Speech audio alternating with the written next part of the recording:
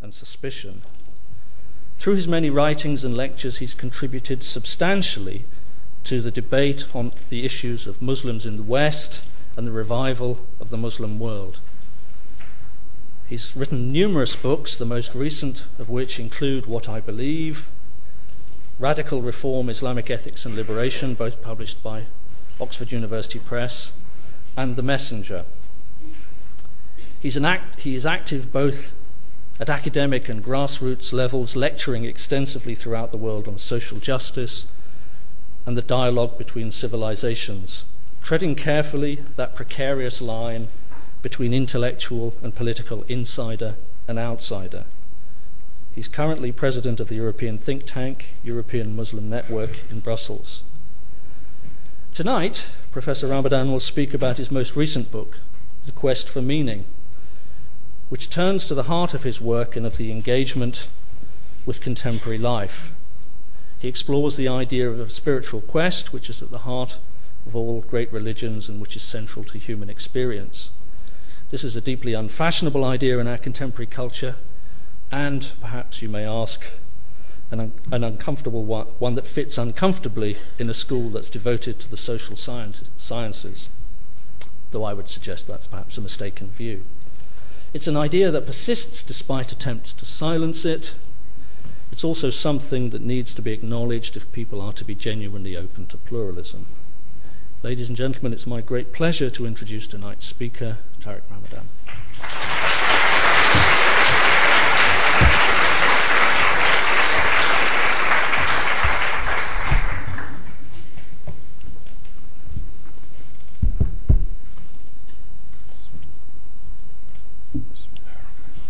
Thank you. Is that okay? Can you hear me? Yes. Yes.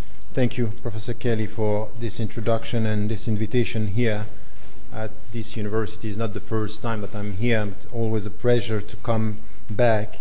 And this time is for a new book, which is a bit different from all the books that I have been writing. And for those of you who have been following my work, mainly within the Islamic field and trying to tackle some of the issues of Islamic thought and theology and principles and ethics. This is a book which is something not completely new in my life, but completely new for the readers of what I have been trying to do during the last 2 decades. So let me come with an introduction about what was the purpose of this book, The Quest for Meaning, and to come to the substance of it. Because very often when you study philosophy and you come to the Muslim majority countries, philosophy, it's not a good word. We are talking about religion, we are talking about principles. It's as if there is a conflict between philosophy and religion. And when we come to the West, the perception is when we speak about philosophy, we speak about great thought and thinkers, and it's far from anything which has to do with religion. And the perceptions are that philosophy, it's a bottom-up intellectual endeavor, trying to come from our reason and our questions to some of the answers. And philosophy and religion is exactly the opposite. It's answers coming from on high that are imposed. And in one case we have postulates, and in other case we have dogma. Dogma is that when we speak about dogma, these are the truths that are not proven, but we believe in them, and this is the heart of our faith. And then we have postulates, is the beginning of anything which has to do with philosophy.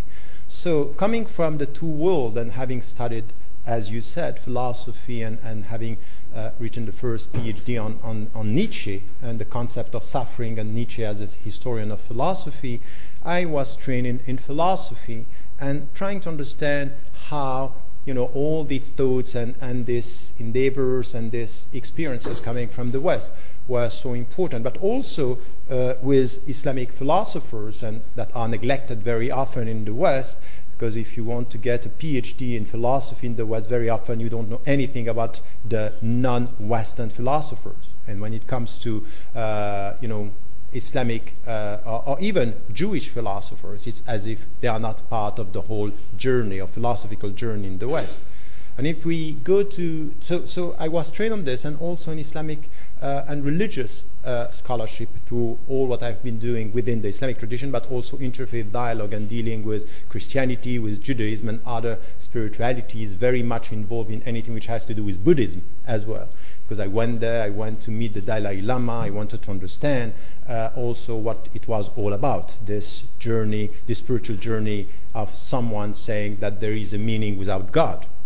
And then this book is really to try to bridge the gap.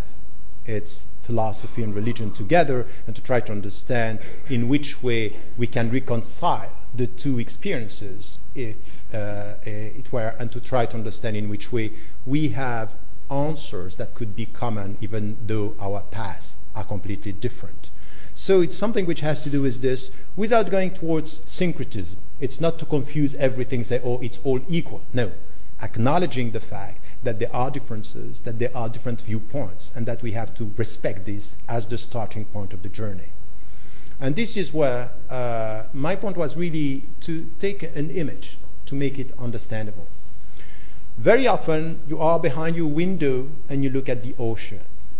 And the starting point of our journey is this. If we accept that we have a window and do we look through our window, it's the starting point of this is the humility to acknowledge the fact, to admit that it's only a window, it's only a viewpoint, that there are other windows looking at the same ocean. So this starting point, it's the important state of mind, the mindset which is important. Because it's not enough to sit down here and say, I am tolerant, I am open-minded, if it's not coming from the bottom of your heart, the deep understanding of life, that you acknowledge the fact that from within you are dealing with different viewpoints and that the world is open to all these windows. So the third thing is really this one. How do we get this intellectual modesty, this humility of this journey, which is the same for all of us? No one in this room can say, I don't know anything about the quest for meaning. Because the quest for meaning is to be a human being. And to be a human being is to experience the quest for meaning, is why I'm here. So the starting point is this, is to get this sense. And then my book was, okay, I'm not going, there are two ways in fact. I'm not going to go from window to window and say what, the philosophers are saying about tolerance, about education, about freedom, or what the other religions are saying, or the monotheistic religion, is to do exactly the opposite. Is not to travel from window to window, but to plunge into the ocean. To come to the topic itself, to the object, and say, from the ocean, now I want to look at the windows. So not to look at the ocean through the windows, but to look at the windows through the ocean.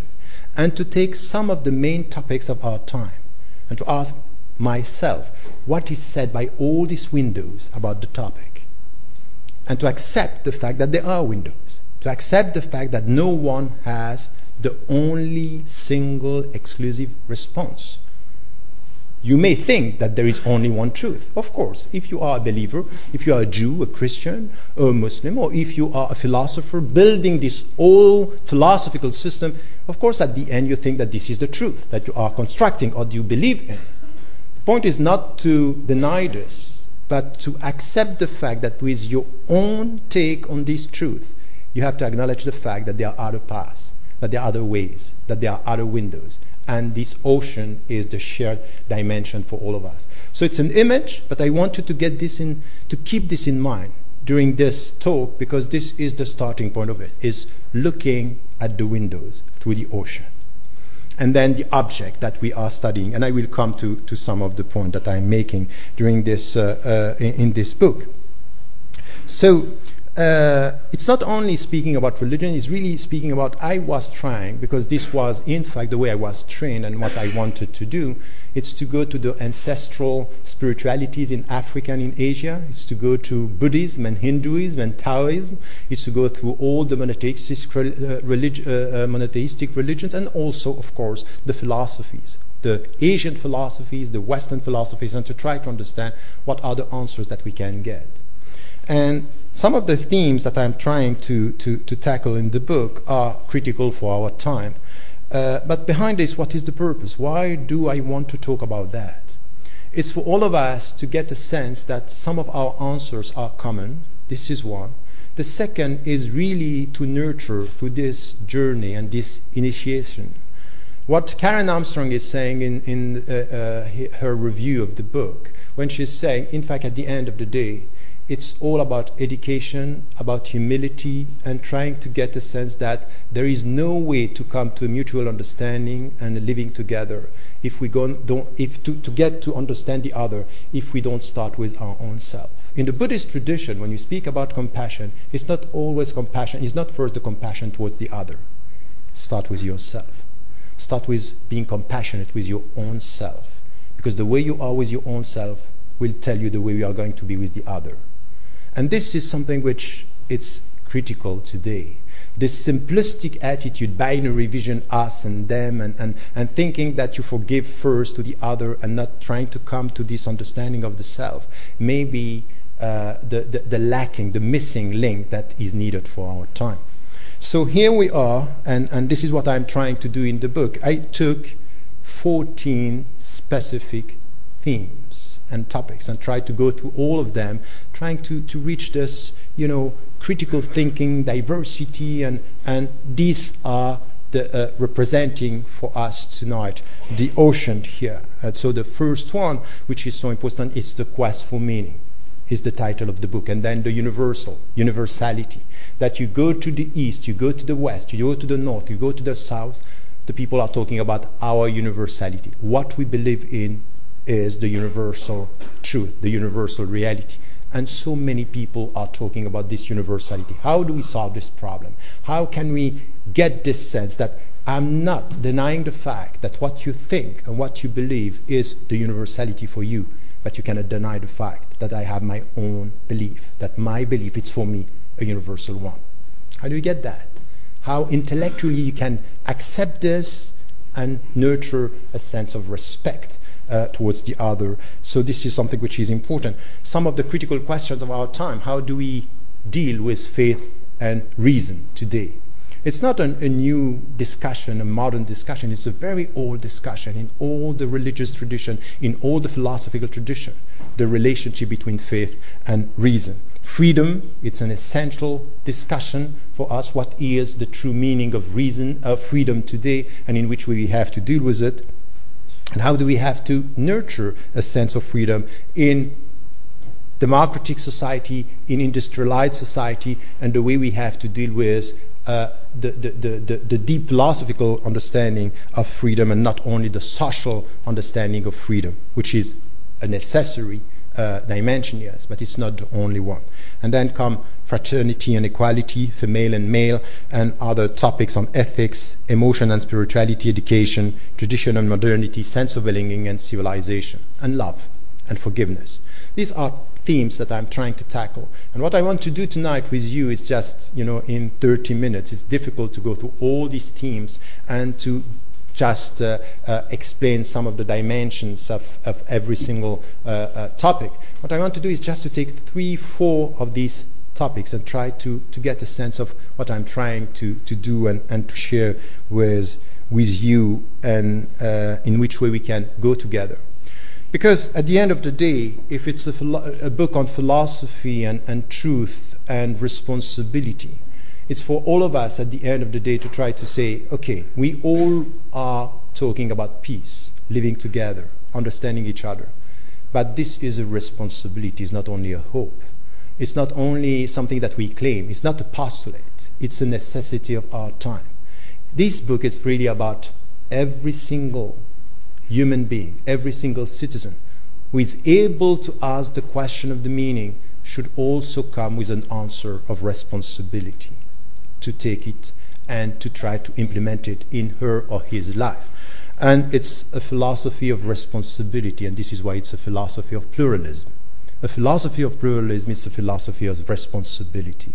It's not only to hope, because now people are dying, people are being killed for what they believe, people are being discriminated, and it's a global world. We all know about that. It's just in front of us. We cannot deny the fact that we know. No one today can say, I don't know, or I didn't know. Now it's in front of us, and we have this responsibility. And it's a philosophical, civic responsibility and a moral responsibility as well. So let me go to some of the question. And the first thing that I was trying to get is the quest for meaning. And the quest for meaning, it's a very important starting point for this journey, which is, once again, as I said, an initiation for the philosophical, the deep philosophical question. If you look at us, throughout all the traditions and civilizations, the starting point is childhood. And the geneticist Albert Jacquard is saying, with a sense of humor, he's saying, you know what, we are born incomplete. So when we are born, we cannot survive if no one is there to help us, our mother, our father. So we are incomplete, and we are physically in need when we are born. And then when we get to a point with the age of reason that we are complete, and that's okay, you can go ahead alone, now we have intellectual and rational questions coming. So we go from physical dependency to intellectual independency. We are always in need. At the beginning, a physical need. And just after this, come the questions. Why? And then we are in need of answers. And this need of answer is the very understanding, even all the traditions are telling you this. A human being, it's a being in need. In need first of people helping him or her physically, and then intellectually. We need answers. And the quest for meaning is the starting point of acknowledging the fact that I am in need. I am in need with God or without God. The point is that this attitude of humility, that I need answers to know why and how is my life, how I'm going to deal with my life. And you know the three questions that are coming from the Kant philosophy. Kant was coming with three questions, which are the important question. What can I know? What should I do? And what can I hope for? What can I hope? And this is something which are the three questions that we will find. If you take all the philosophies and all the traditions, you get everything in these three questions. What can I know? This is the question to why. And this goes through Judaism, Christianity, and Islam. Go to all the philosophers, Socrates, Aristotle, all the tradition. Come to Buddhism and come to Hinduism. You will see that in one way or in another, these questions are everywhere. So this is the quest for meaning, is telling us that we are in quest, and we all have to get this humility that this quest is part of our journey. Mircea Eliade, who wrote a book on the history of religion, is saying that wherever he went to study people, very traditional tribes or very sophisticated religion or societies, he is saying that at one point he always finds this question here. It's as if he said that religions or spirituality or spiritual questions is part or is intrinsically part of the human structure, the reason, the structure of the human reason. It's part of us. So when we come with this, when we start with this quest for meaning, and we get this sense that we are all sharing this, it's a common destiny for all of us. And whatever is our answer, at least let us share the commonality of the question, which is the question why. So faith, it's coming from on high. It's the perception that the answers are coming from God. And philosophy is telling us you have to build out of your common faculty answers that are coming for human beings. So the atheistic answer is, let us come to what is coming to all of us. And what is coming to all of us is our reason. Our reason is common to all of us. So what we are going to get is, when we share what our reasons, our common reasons is going to produce, this will be our common truth. So universality is going to come from the common faculty that we are sharing.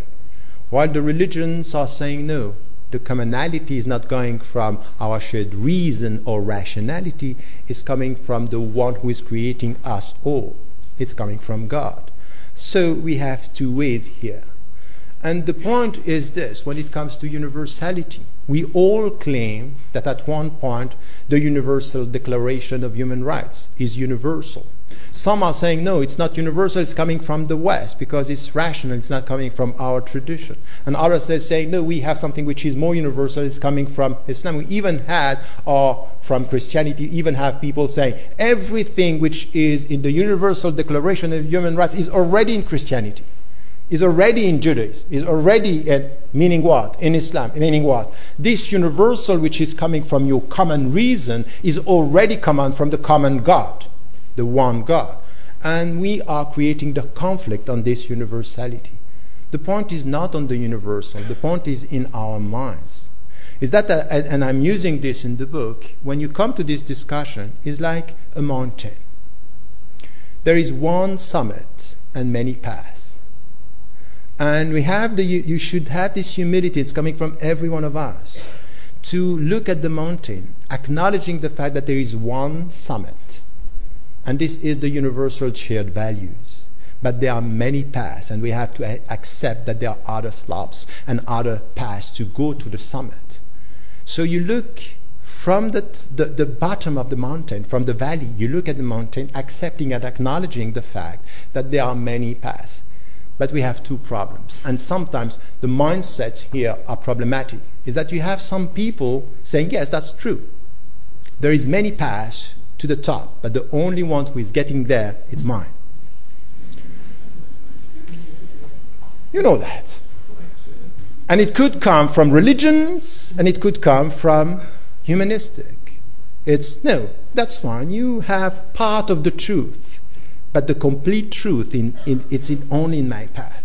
I'm using also the image that Rousseau is using by saying, you know, the first one, when he was speaking about the private property, he said there is one guy who came, enclosed a ground, he said, this is mine, and he finds stupid people believing that this was his, and say this is the starting point of private property.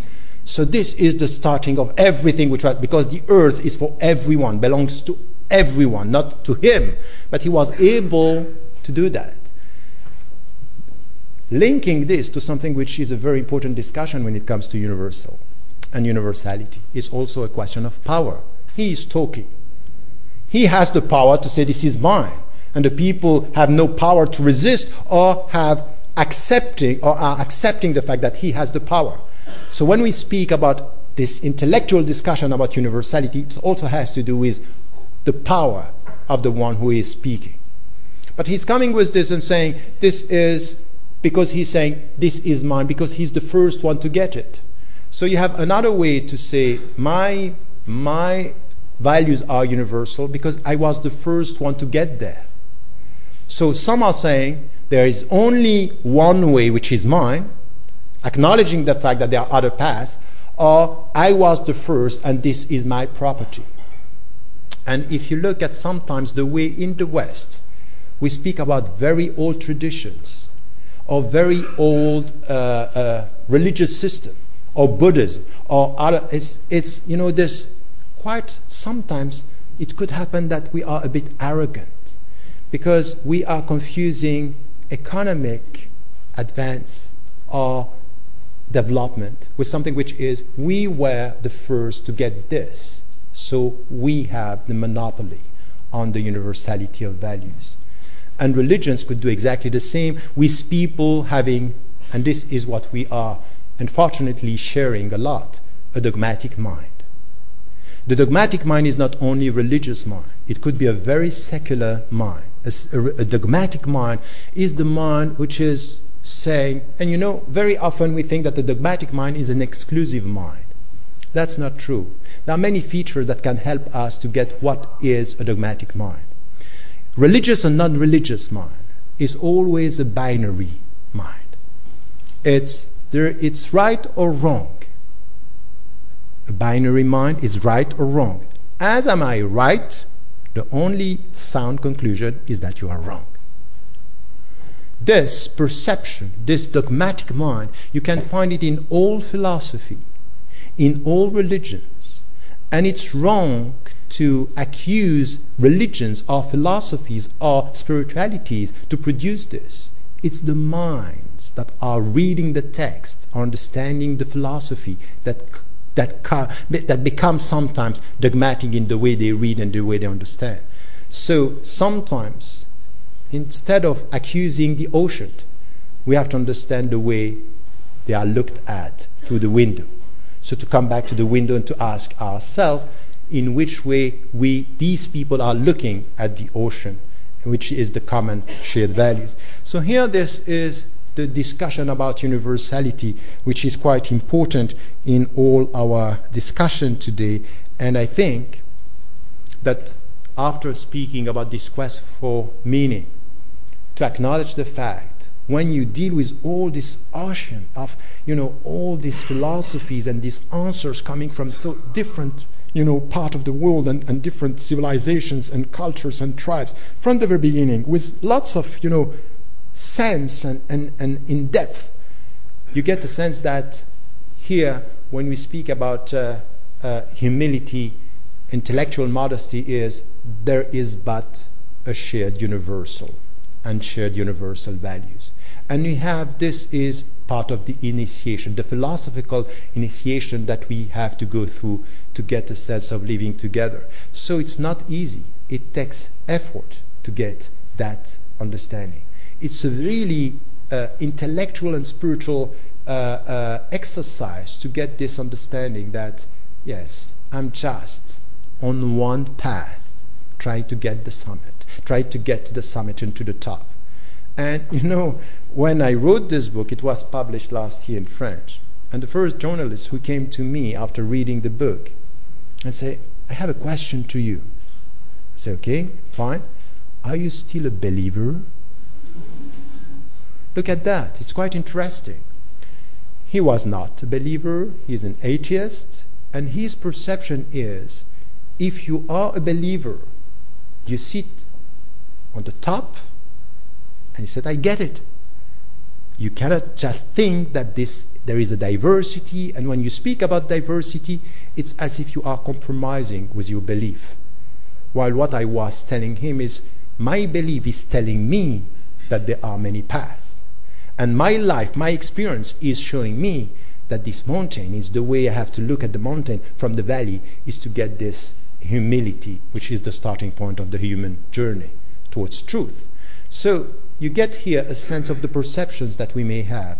And Edward Said was speaking once about the clash of ignorance. And my answer to this is that we are not experiencing a clash of ignorance. We are experiencing a clash of perceptions, that we are reducing the other. And we reduce the world to our window and to the way we are looking at it. There's 2 or 3 things that I wanted to say, and there is another discussion here. One of the topics is tolerance and respect. We are very, very often talking about tolerance, and we are happy with this. But we are forgetting history. Locke in the 17th century, when he wrote the book on toleration and a letter on toleration, when he wrote this letter, he was talking, and he was responding to Hobbes, in fact. Hobbes saying that, in fact, there is only one religion that should be admitted within a society, no other, which was, of course, Christianity. Locke is responding to this by saying to the power and to the church, that's wrong. He was, of course, at that time, don't forget, 17th century, saying no atheism. It's out of question. We are talking about religions.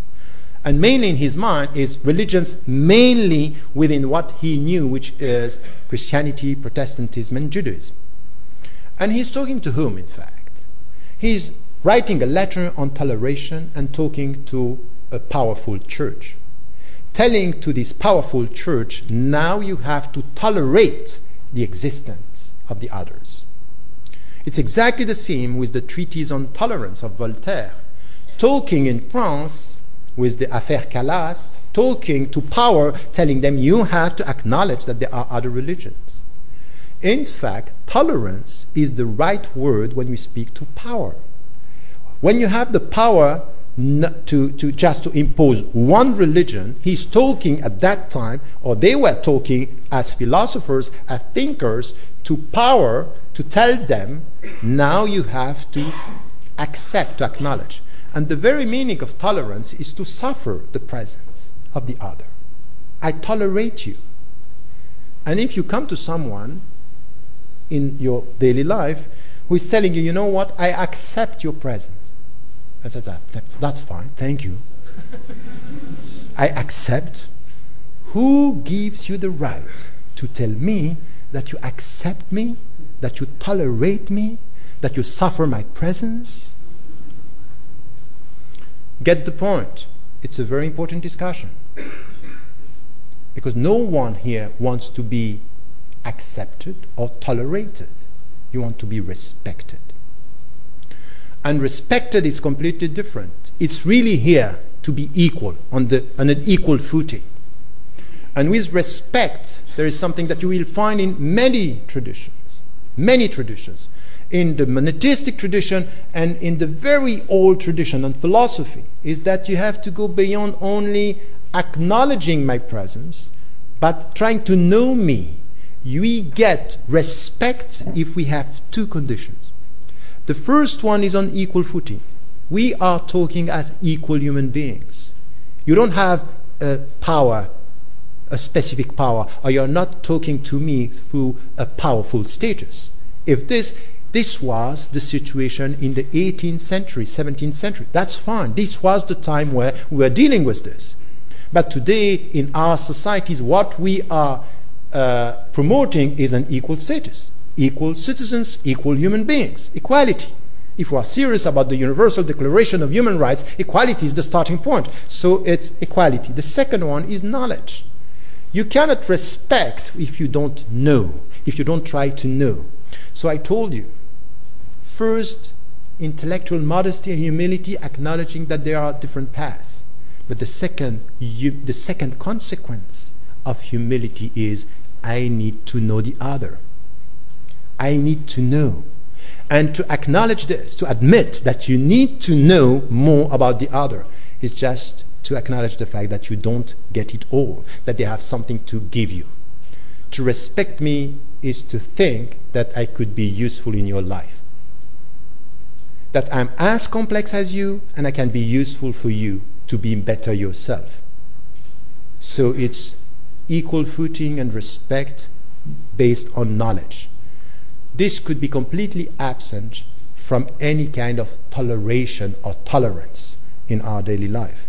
And if we come to the very roots of tolerance at the very beginning, is something which is understandable at that time, but we have to be careful not to import this and to use the same words without understanding the consequences, the potential consequences of such words that we are using and the way we are using them. So I still have 2 or 3 minutes, that's okay? I mean, within my time, that's good. There are many other topics, and the last one that I can talk about here, on maybe 2 things. The connection, there are 2 different chapters, but there is one on freedom and another one on spirituality and emotions. I think that we really have to talk about freedom. What do you mean when you say you are free? You know, Hayy ibn al-Yaqazan, the first philosophical novel, this was written in the 12th century. Hayy ibn al-Yaqazan, you never heard about that, maybe. You have to know. Intellectual humility here, which is good. It's Alive, Son of the Awake. This is the title. It was translated into Latin, and then it was translated into English. It's the very first philosophical novel, and then if you read after it Robinson Crusoe, you will get exactly the same story. You don't know that it is coming from Hayy ibn al-Yaqazan, because in the way we construct our history, some books were neglected. Arriving in an island alone, and in fact it's a philosophical novel. What do you do when you are alone in an island? While you should be free. You are free. No one is here to tell you don't do this. And you know, the Rousseau statement saying your freedom stops when the freedom of the other starts. You get that? There is nobody else. I'm free. And then the philosophical journey is that at one point he decides, no, I need law. I need rules. It's as if, in fact, to experience freedom, you need limits. No sense of freedom without limits. And he's alone, but he needs limits. He needs rules. And he starts to put rules for himself to get a sense of his freedom. Can get that? Interesting. No freedom without limits. Who said that afterward? Kant. Rousseau are saying exactly this. No freedom if there are no limits. And if there are no limits, there is no freedom, and then there will be no responsibility. No freedom, no responsibility, no rules, no sense of freedom and rules to get your responsibility. To respect or not the rules. This is it. This is our common status. And then out of this, you build this sense of, how do I get this freedom? Is it only a freedom with what is going from outside? And we all know the deep freedom is that all this question, if there is a God, he knows everything. If he knows everything, I cannot be free. Everything is written. Coelho, Maktub. It's written. Paulo Coelho wrote a book on Maktub, but this is a very old tradition. It's done already. No freedom. And we have this in Christianity, in Judaism, in Islam. All this discussion about how could I be free with a God who knows everything. And others saying, even without God, and this is the Spinoza understanding, is that there are rules, there are causes and effects, and we cannot just get out of it. So no freedom. And you have the Jewish answer. There is only one way to be free. Your will should merge with God's will.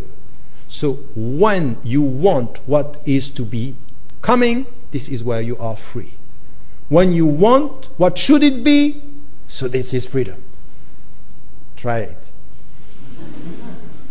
Very difficult journey, spiritual journey is how do you educate yourself to get to this meaning that I want what is going to be.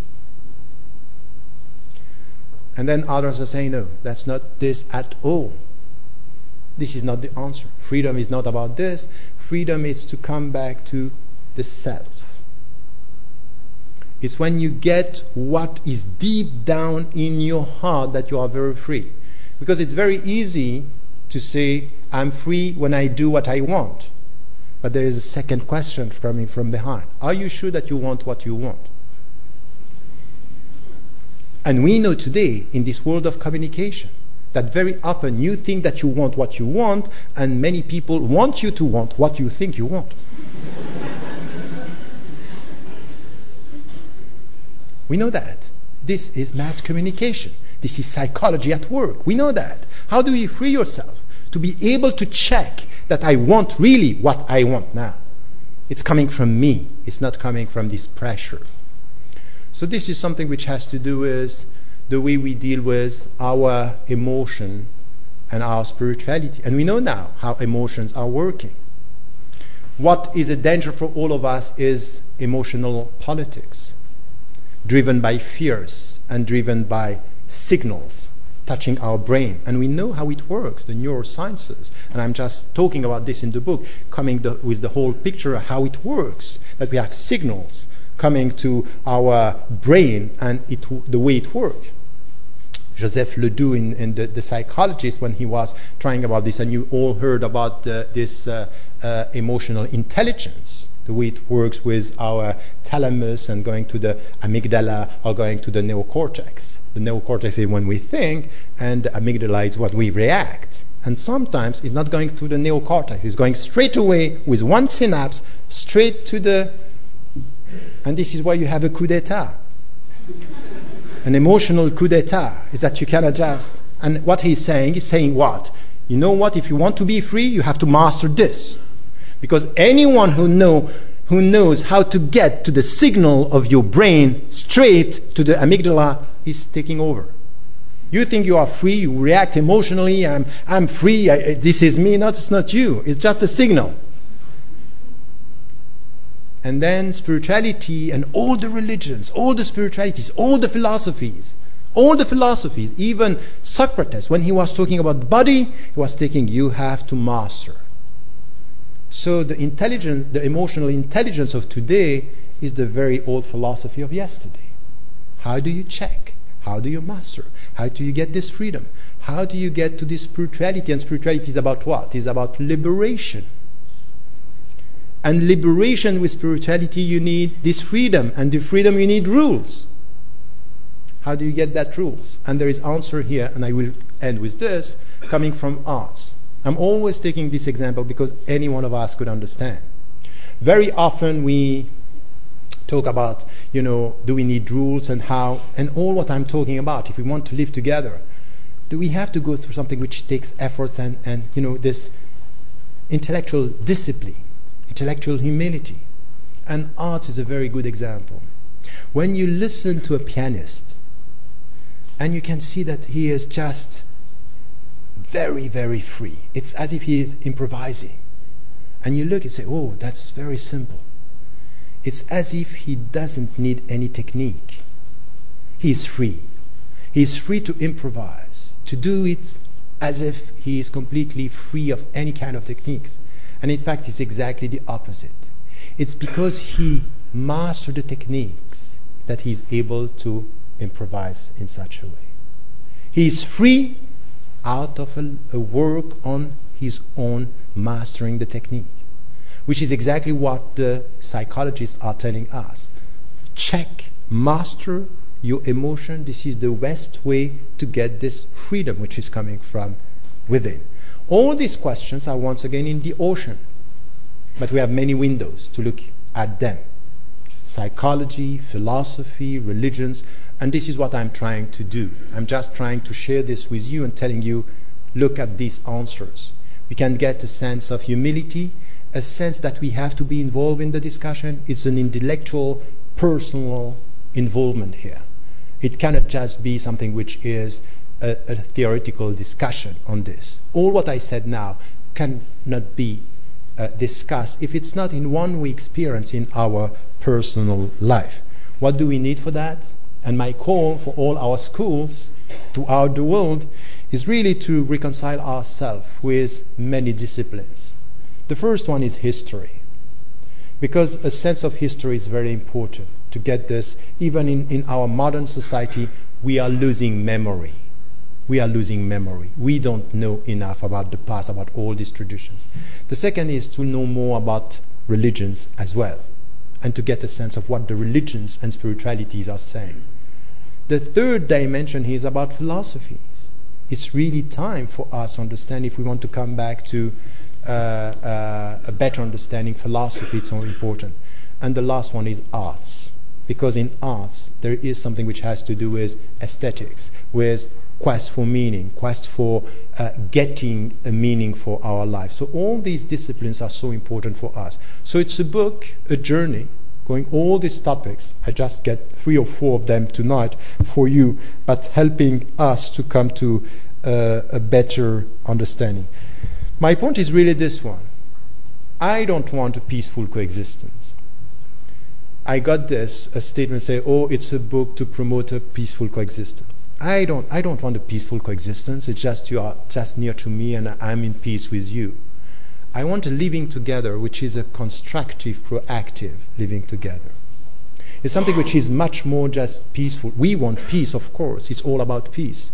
But is through this interaction, living together, being able to listen, to take, to give, and to take from others. It's something which is a much more important coming together through our personal, individual, respective paths, to understand that at the end of the day, we hope for the same top, the same summit, the same mountain, the same universal values that are so important for us.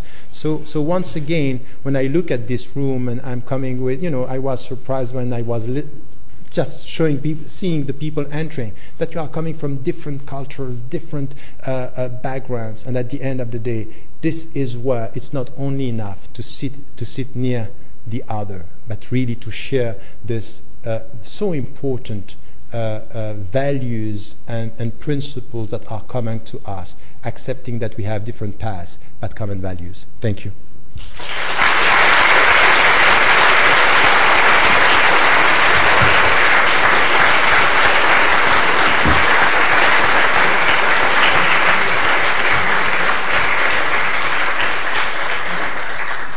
Okay, we have some time for questions, but before we start, can I just ask you to recognize my authority and the rules that I'm going to impose on your freedom to ask questions so that this actually works.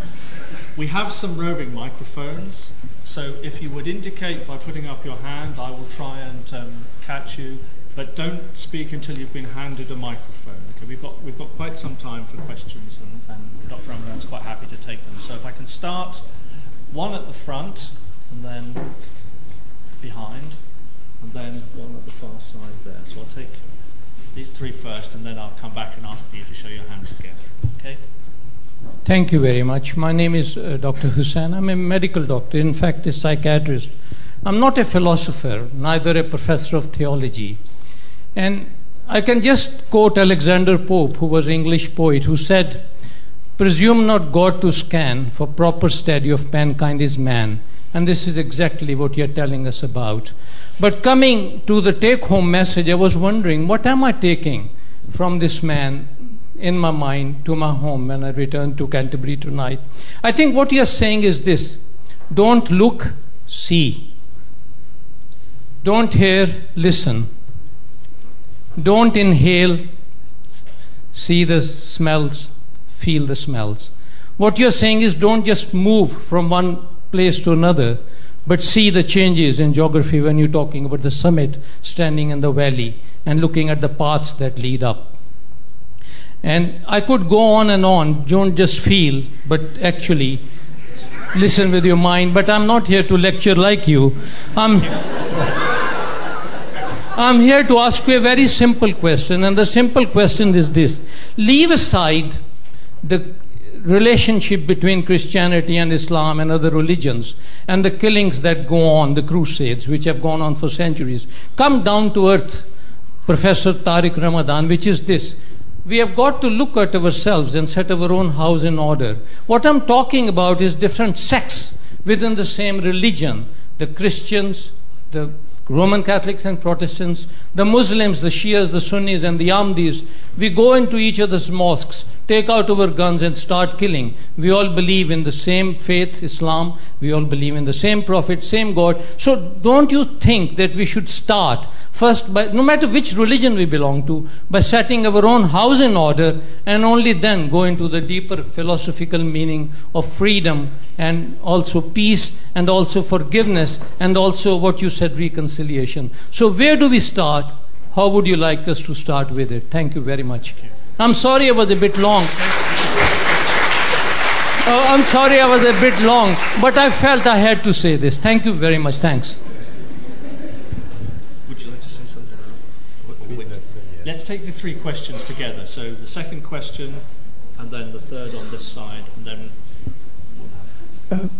well, first of all, thank you for a very inspiring talk. I don't know the context of your work, and so I'm responding to what I heard today. And it's 3 points that I wanted to make, 3 questions. The first one is, are you proposing universalism? Because universalism has always been the language of empire, where the difference is being obliterated. And we're all together, and the ocean is the same, the ocean is salty everywhere. Has always been traditionally the language of empire. The second point is, every citizen, you said, has to live together, every single citizen. What is emerging in the last few decades is a new subject, is a non-citizen. So what about the non-citizen, the dispossessed, the illegal immigrant, the homeless? which is emerging more and more as somebody with no philosophical view, with no human rights. And third and last, I personally have no interest in getting to the summit. Thank you.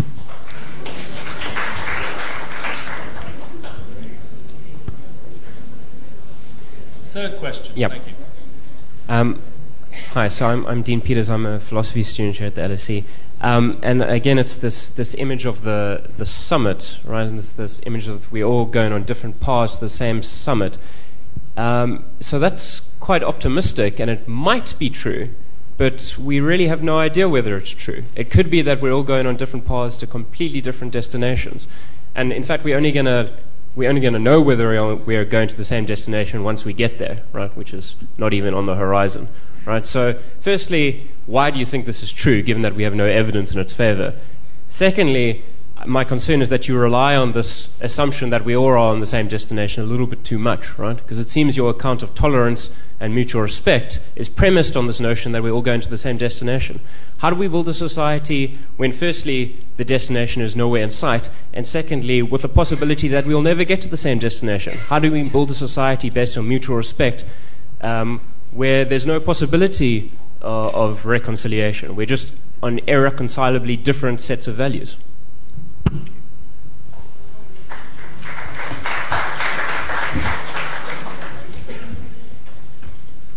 Okay.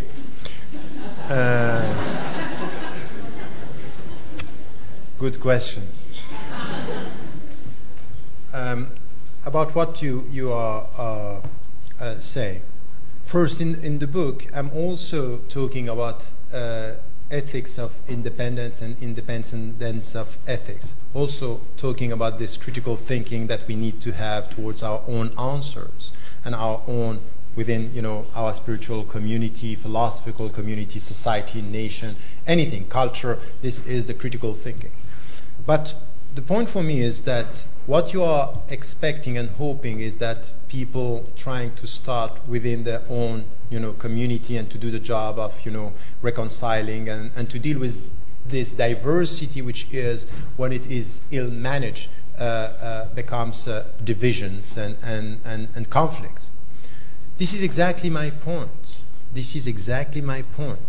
Is if you want to go to a better understanding within, which is the intra-community dialogue, cultural dialogue, within our cultures, our societies, our nations, our religions, and also with the other around.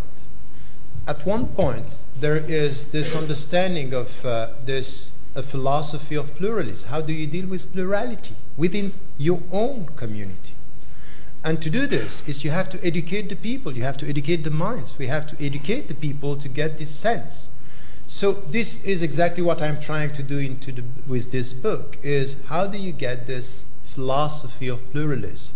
To be able to say, I'm a Christian, but there are other Christian ways of understanding and responses. I'm a Muslim, but within Islam there are many interpretations.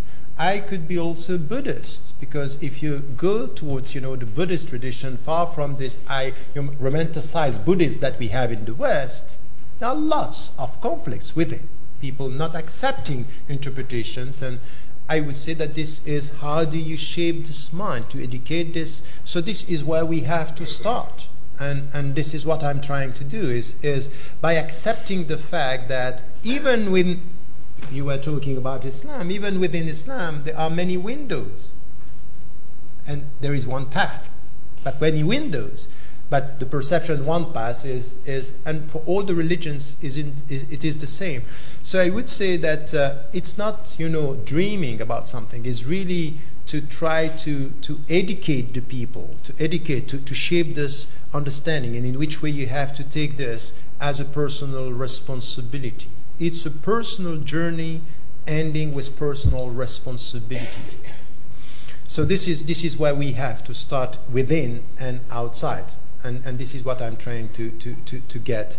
But I would say that sitting and saying, we have to go beyond divisions, and we have to try, without working on the people, without working on the individuals, without getting this, my main problem is not with texts, is not with Karl Marx texts, is with the readers.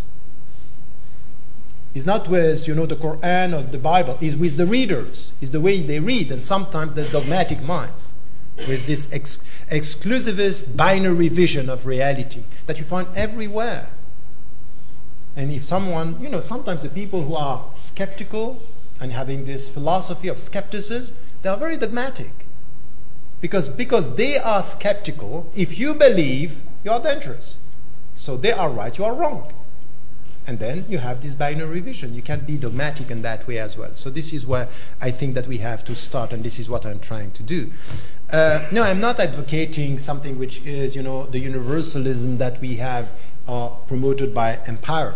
What I'm saying is that if you are serious with all the traditions, religious, but also philosophical, anything which is coming from Socrates and the whole Greek tradition, or the spiritualities in the East, with perception of Buddhism, within every single tradition, you have this claim on universality.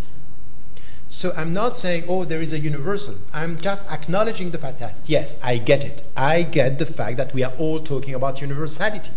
The point is, what your universality is saying about the others. This is what I want to know. This is a critical question. Tell me what your universality is saying about the others. If it's taking over like empire, this is dangerous. If it's accepting this diversity, that there are other paths, that's the starting point of a discussion. So to deny the fact that there are universals in order to avoid this, arrogant empire attitude, I think would be wrong. We have to come with a critical understanding of acknowledging the fact without coming towards something which is taking over or a colonizing mind, not imposing. Now, the second thing which is, I completely agree with this. When I'm talking to you here, I'm speaking about a status of human beings being citizens.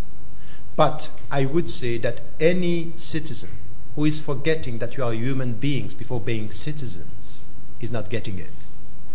This is why it's quite important to use and this is, I'm always talking in this book. It was not clear tonight because I don't have time, but I'm also talking about this politics of power. We need to talk about power. You want to talk about peace? Talk about power. Because, this peace without power is a dream. But when we are citizens in a country, we have a specific power. I want to use this power for the sake of the powerless, for the sake of the people who have no status in our society. So this is exactly what I'm talking about in the book. I'm talking exactly about what you are saying, is that to use the power of citizenship in order to speak about the, not documented people, the immigrants, and because this is the problem of our time, really.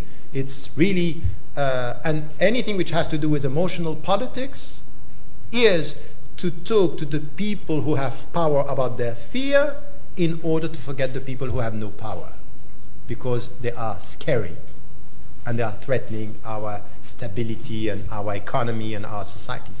So I completely agree with this, and you will find this dimension is really there in anything that I'm trying to do. It's not to use, our status as citizen to forget the humanity of human beings.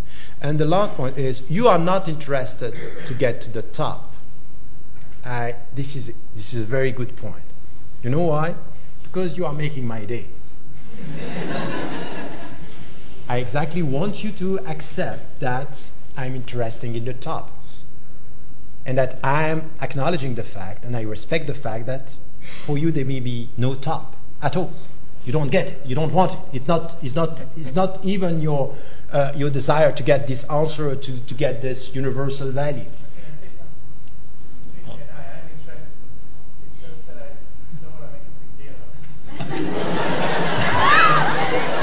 Okay. Let me try and bring some more people. Okay. Hopefully you will have people making a big deal out of it. So it's all about this respect. But it's a very important thing. It's a very important thing. Is that you have people saying, I don't care about certainties. I'm very happy with my doubts. that's fine. But if you are happy with your doubts you should also help you to get a sense of respect for the people who are looking for certainties.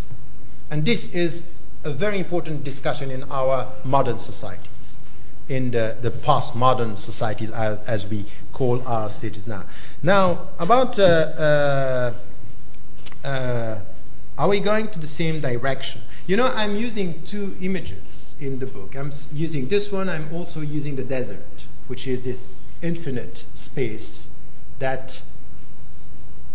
Why I'm using this? Because this is exactly what I want to avoid. To think that because I'm speaking about one top, I'm speaking about the only one destination. No. What I'm saying here is not a question of destination, it's a question of an answer.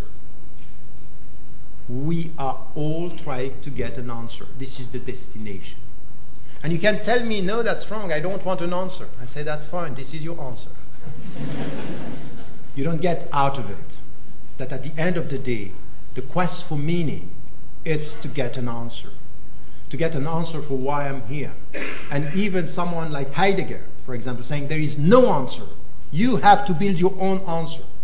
And someone like Sartre, following in the footsteps of Heidegger and the existentialist atheist, saying, you know, it's all built out of my rationality. I am creating my own essence. And the Buddhist saying that at the end of the day, even, you look at this, the one who got it right from the beginning was Nietzsche. He said, I have a problem with destination. You know why? Because if you say I'm going somewhere, it means that there is an end. So I don't want this end. So the time is coming back. He changed the linearity of time into something which is a cycle. With the cycle, there is no beginning, no end, no destination. He changed the meaning with the form. And this was something which was deep. He got something which was deep in the Western philosophy, but not only in the Western philosophy, coming with the Buddhist tradition and coming to the cycle and the cyclic dimension of time. The point for me is that's fine. At the end, I don't have a problem with this. What I'm assuming here is that whatever is your take on this, a way to go, a path to go, a summit to reach, or a desert in which we are lost, the main point for me out of the image is the question and the answer that we are trying to get. Now, what you are telling me is that I'm assuming this, that what if there is nothing like this, and there is nothing which is common, and we do not have common values. I would say that this is a rational postulate which is contradicted by history of thoughts. Because if you are serious with all the religious traditions and the philosophical traditions, and what is said in the very, in the spiritualities without God, or spiritualities with God and transcendence and immanence, you will get a sense that at the end of the day, there are common responses that you cannot deny. That they are common. So today with our rational take say, no, there may be yes, there may be conflicting values. I'm not denying this. Of course they be denied. But they can be also common values. And the point for me is to struggle for what is common without denying the fact that there could be conflicting values. And I would say that this is I see it as the wise philosophical take on that, and also religious take on that. Let's take some more questions.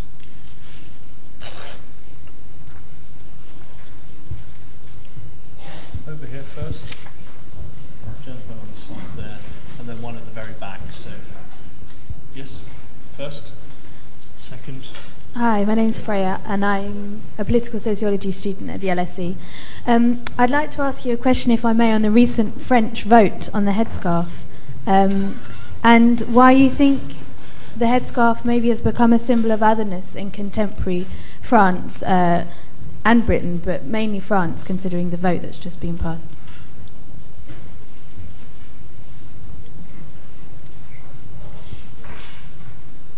In the middle here, and then on the side, and then at the very back. My name is Aisha. I'm a LSE law student, and my question is more of a practical nature. I understand the philosophies. I mean, a lot of it goes over my head, but I need to understand how do we counter this legally? Because at the level where the laws are made, it's all about tolerance. It's all about what you cannot do. You know, you can wear the scarf, but you cannot wear the whole jalab. I mean, there's always a question of tolerance rather than respect. And I know we can do this as individuals, but how do we give them the humility? How do we explain to them that, you know, there is a common ground? How do we implement that legally? That's my question. Thank you. Third question over on the side here. Actually, it was the gentleman in the blue shirt behind you. Sorry. Hi, thank you very much for the talk. I took from your words that everyone must realize that their point of view is one of many. I have two questions. The first is, don't you think in some ways that undermines the quest for meaning? Without right and wrong, how do we find meaning? And then my second question is, do you think that if everyone agreed on the same right and wrong, we would be able to live in harmony or some sort of utopia? Thank you. What was the second question, sorry? If everyone agreed on right and wrong, and everyone followed the same path to the summit, would we live in a utopia? Question at the very back, and then the question down there. Hello, thank you for your speech. Well, I will have some questions that are more or less in the same line than the others. And just, of course, from my intellectual humility and considering that could be I don't have the knowledge, I would like to ask you if you don't think that formatting minds is a kind of manipulation, that how you know how you give in the right format, and also that it's not much more simple that we look inside and we'll, without the burden of our beliefs, and we try to find out what is more respectful and more equal for all of us. It's just an opinion. Yes, I don't get the last part of the question. You don't really think it's much more simple to find out inside of us what is the equal or the fair thing or the respect than trying to know what is that concept in the knowledge of everyone? Because everyone has its own knowledge, of course, but we are like 5,000 million on land. And then one last question, the gentleman at the front, who was going to... Yeah, hello, my name is Zadir Juhadi. I'm a graduate from Cambridge University. Could you speak into the... That's it. Yeah, hello, my name is Zadir Juhadi. I'm just graduated from Cambridge University. My question is, just we spoke earlier about freedom and we spoke about freedom and how to reach, and different ways how to reach the summit. So if in the absence of freedom, how we can have different ways to reach the summit? So that means if we're not free, so that means there are other people, they're gonna show us the path to reach the summit. So actually, we don't have different ways to reach the summit. So a number of political and practical questions and some deeper philosophical ones. So. Okay. But by the way, it's exactly what I want to provoke with such a book, because I think that if we really want to be able to live together and to move on and to get this philosophy of pluralism, which is a personal philosophy and a collective community philosophy, it's important. About the headscarves in France, I have been talking about this in many other books, and the book which is the one before that one, what I believe I am speaking about that. But I'm also speaking about some of the problems that we are facing today. Because today in our societies we have a problem with diversity and pluralism. And you know, we are struggling on ideological understanding and definitions. For example, today in the Anglo-Saxon societies, we speak about the failure of the multicultural society and the multicultural model. And in France, for example, we speak about, by the way, in France, the multicultural model is just what we should never do. And in France, just 2 days ago, the President Nicolas Sarkozy is saying that the French model of integration is failing. It's a failure. and the secular individualistic or the integration of the individuals is the perception that we have in France. And I think that both the people who are speaking about the failure of the model of integration are wrong. It's not a failure, it's not failing. It's I would say it's not true. This is political discussions and political ideologies that are nurturing fears and nurturing the sense that we are not getting what we want. If you come back now to what is happening, in fact, the problem that we are facing in all the European countries, mainly, but not only, but mainly in Europe today, is something which has to do with the new visibility of the Muslims. So we talk about headscarves in France or the burqa, we speak about the minarets in Switzerland, 4 minarets in the whole country, it's just a controversy. And think about it, it's a new visibility. But what does this new visibility say? Is it saying, in fact, that the European Muslims are still segregated and not being a part of the society, or are they saying exactly the opposite? Is that the first generations were not visible, they were completely geographically segregated, not visible. We want you to work for us and one day you go back home. And the people who came were exactly thinking exactly the same. We come here, we do the job, and we go back home. Now the second, third, and onward generations, they stayed. And because they stayed, now they are getting out of the geographical ghetto and they are more visible in the streets, which is exactly the opposite of what is said. It's not a new community which is a segregated community. It's an old community which is now opening out, reaching out, being visible.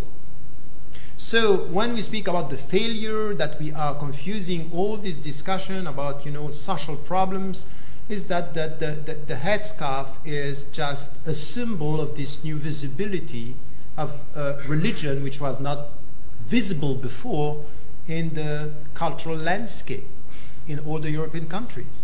Now we have mosques, that we have minarets, and we have headscarves, and we have this presence, and we have also colors. Because many are saying, you know what, you Muslims, you want to be accepted, tolerated, just be invisible. Only good Muslims are the invisible Muslims. But look at me now, how I'm going to change my color to be less visible. Because at the end of the day, it's my visibility. So I may just have a beard and anything else, but you have people coming from all around. We cannot do this. And the Front National in France is saying the best way for the Muslims is to change their name. Stop with Ahmad. Call yourself Alain. That's good. No, you are laughing. They are gaining ground. They are gaining ground. All this, be careful. The far-right parties are not growing and increasing. But their rhetoric, what was yesterday said by only populist and far-right parties, is now said by traditional parties. The French president is not far from that. What he said 2 days ago is really scary. It's really scary. So I would say it's all part of this visible dimension. If we want to go beyond this scary visibility, it's really to come to the very essence of pluralism and to stop with these loaded, words of multiculturalism and say it's now we have no choice. Willing it or not, we live in pluralistic society, and we should develop within our society a philosophy of pluralism. How are we going to get the sense of this diversity in colors, in cultures, in religions, abiding by the same law and following, but we have different religions and cultures and paths. And this is what we have to nurture, to go beyond this emotional reaction to visibility, to an intellectual take on diversity. So this is how I see this working today in France, and I think that the law that was enforced in 2004, and now this discussion about the niqab and the burqa, these are laws that are just showing how much the French people are frightened by this new presence. They are not all racists, but they are pushed, and these status are nurtured by parties that are populist, and some of them are clearly racist. I would say that this is why we have to talk about that. But once again, it's my answer, it's part of what I'm trying to do, not only from within the Muslim community, but as a human being, as a citizen, with the power of the intellect and the power of the social, political, and civic commitment to some of the values that we are sharing. The second question is what you are saying about law and tolerance. I completely agree with you on that, because, and this is what I was saying, is that when you speak about peace and when you speak about tolerance has to do with power. And in our societies, even in a democratic society, you have the people who have the power to read the law and to enforce the law. And it's always the same. Once again, if you trust the people on which you are going to enforce the law, you are inclusive. You are bringing them with it. But if you don't trust them, you are using the law to protect them, to protect yourself from them. So you are tolerating or not, you are accepting or not. This is a status of power. This is right. Now, from within, for us, as citizens, if we are serious about equality, it's at least from where we are to be able to challenge the common law in the name of the common status and also the common humanity that we are sharing. So I don't disagree with you that there is a power factor here. We should acknowledge it. This is, you remember, Gandhi, Ahmed Kar, responding to Gandhi. Gandhi was, you know what, the Dalit, you should call them Harijan, children of God. I said, I'm sorry, I'm not going to call them son of God. These are oppressed people. They are pariah. This is the way they have to be called, because this is their status. Stop dreaming on using word that is not reflecting their status. It has to do with power. These people are Dalits. They are not Harijan. And this was a struggle. We like today to speak about, the Gandhi attitude towards this. It's all good when you have power. It's all good when you are a symbol, but not when you are oppressed. Be careful with the symbols hiding the reality. Like in France, for example, we have 3 women coming from, North Africa, French. It's as if we get it. I'm sorry, these are all symbols hiding the reality of so many discriminated people on the ground. So I would say here that when it comes to law, we have to acknowledge that there is a power struggle in the way we read the law, in the way we enforce the law, and we have to go towards this understanding that we are talking about equality. And if we want to, there are 2 things that are important. Education, it's important, and this is why education on the philosophical dimension here. But the second point, it's time. It's time, because very often with people coming and settling down and becoming citizens, they get this power, this understanding. And then when you get the power of, the language, the power of the law, you get involved in the discussion. So we have to be very cautious, not within the society being too in a hurry as for some answers, but also we have to educate the people here to be able to deal with this, immigrants, with these newcomers, as we call them, the non-documented people, that we call them clandestine, and we are criminalizing them the way we are doing. This is the reality of our world. So I'm not talking about a utopian attitude here. It's an attitude which a philosophy of pluralism for me has to be a committed attitude towards justice, and it has to do with struggling for peace. It's struggling for equality. It takes effort. It's not. I'm not trying to help you to go towards a journey where you are going to dream. Dreaming is good, but it depends when and with whom, because this could be also something which is pushing the people or to forget about their rights and the way they have to deal with that. So the point that I wanted to make here is that there is a psychology of law that we have to take into account when it comes to power and the way it's enforced.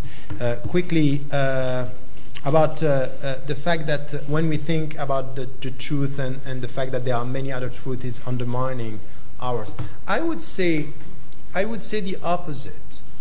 I would say the opposite, because I think that it's a state of weakness if you think that your path is the only one and denying anything to the other, is that the only one? Is in fact this attitude of the one who thinks that he or she is powerful because she denied the power, or he denies the power of other, or the capacity of the other. I would say that my capacity of listening to others, to take from them, to learn from them, it's really to acknowledge my humanity. If there is something which is absolute power, if there is a God, he is the only one to get that. For us is always a sense of sharing, and out of this sharing to get a better understanding of who I am. So this is what I call humility. You know, in many of our discussions that we have in interfaith dialogue, for example, or intercultural dialogue, or dialogue of civilizations, you know, I was invited so many times, that's all fine. But sometimes you sit and say, I have a problem with all these discussions because they are all very nice thoughts. But you look at some of the people, the way they are talking about the other, saying that we have to have these ideas, it's full of arrogance. You know, the arrogance of openness? I said that maybe we have all to work on ourselves, this sense of humility that we can take, that we are not talking about, you know, very traditional spiritualities, and we, you know, this attitude that we may have. So it's not undermining. I would say it gives strength to this attitude. I would prefer that. I know it's not easy. It's easier to be a fundamentalist, close-minded, and to say that this is my truth, and to be a dogmatic mind, than to be an open mind with all what I'm saying here with this experience.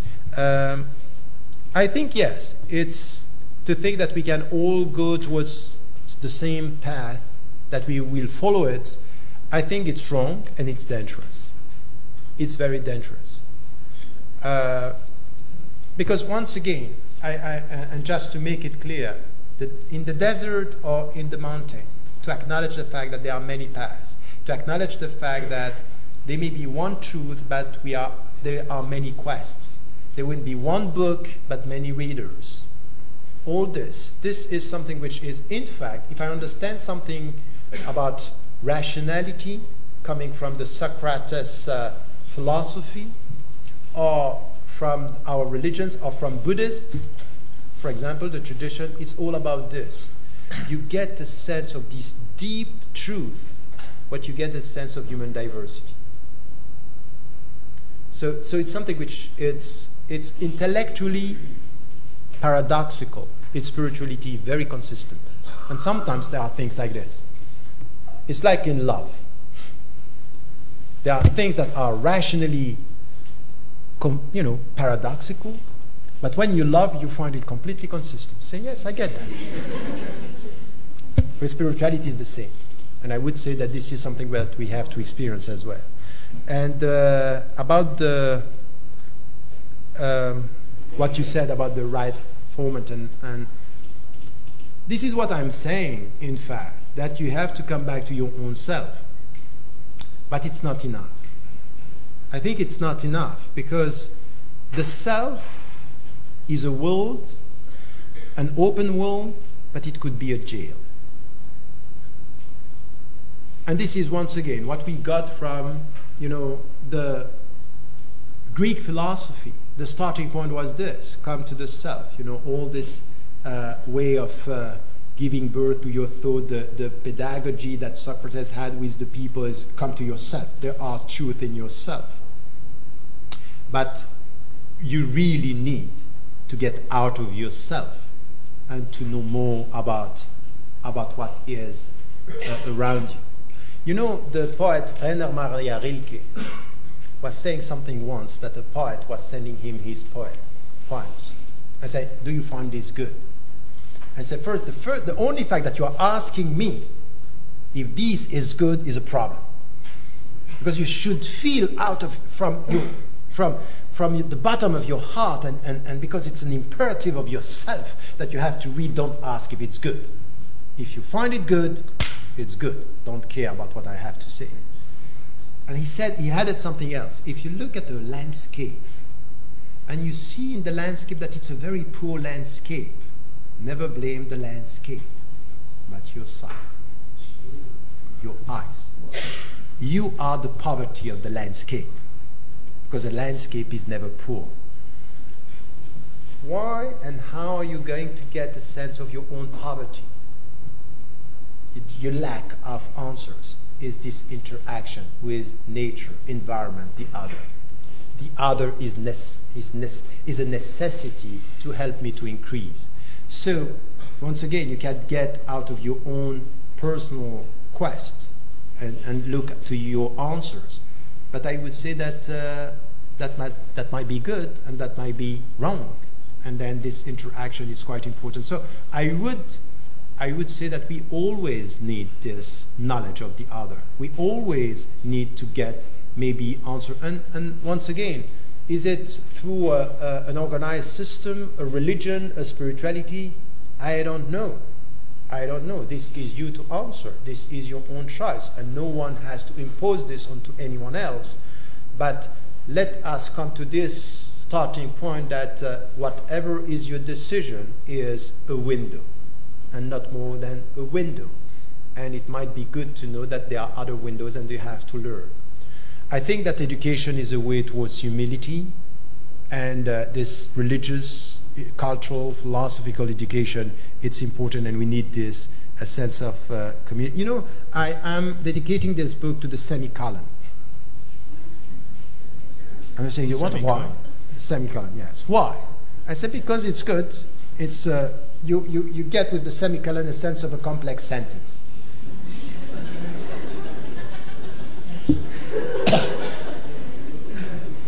Think about it. Not a simple sentence, and it's helping us to get to this. So this is what I got from your answer. I hope that I got it right, but this is not really. I'm sorry, because I got it. The second part of it is inside us that we can get this truth, and I think that it's not only that.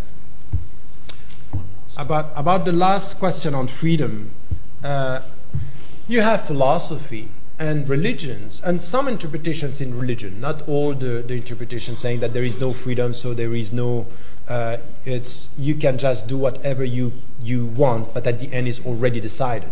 You had this, Louis de Molina in the Christian tradition, you had this in the Al-Jabariya, Al-Qadariyya, and you have this in the philosophy, Spinoza, for example, and determinism is a known philosophy. Now, my take on this is these are interpretations, and there are other interpretations that you are experiencing your freedom. I would be more simple on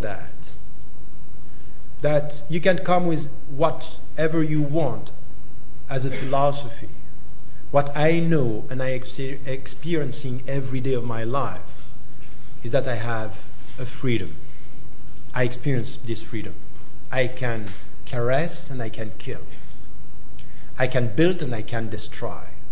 I can struggle for justice and I can be a passive citizen or human being. I can be that.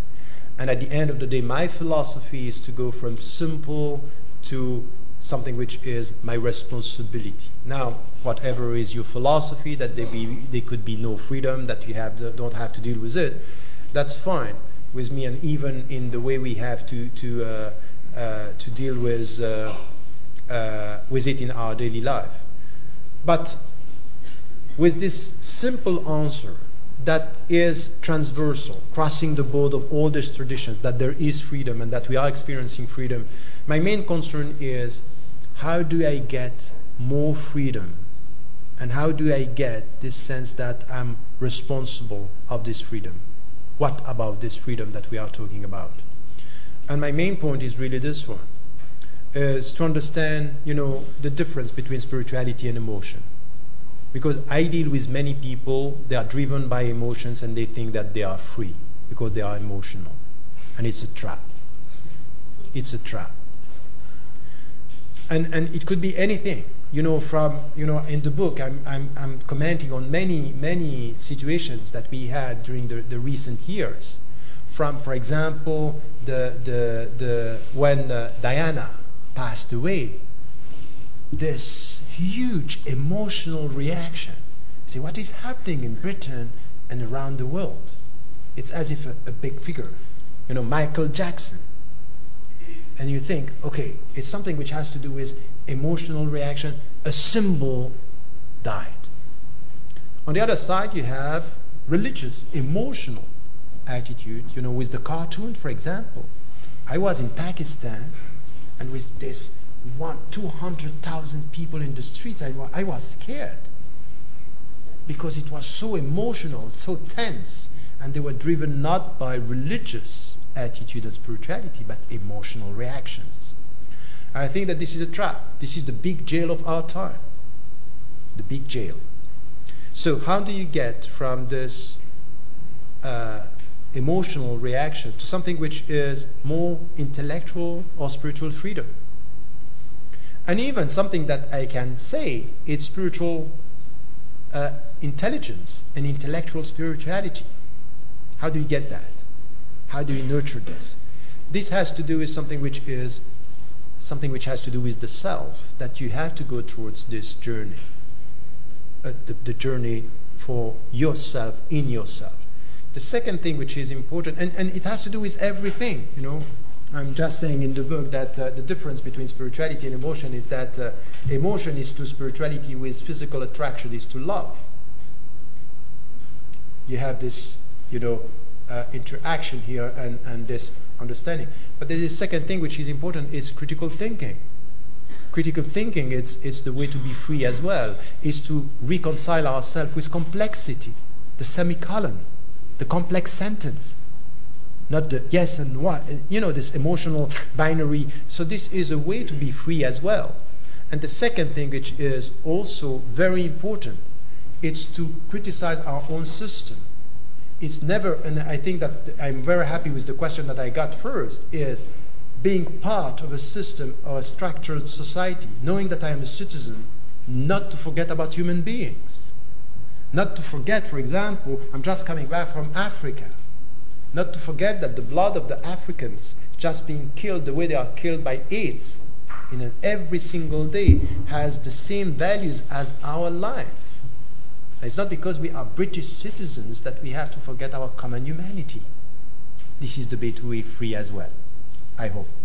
Thank you.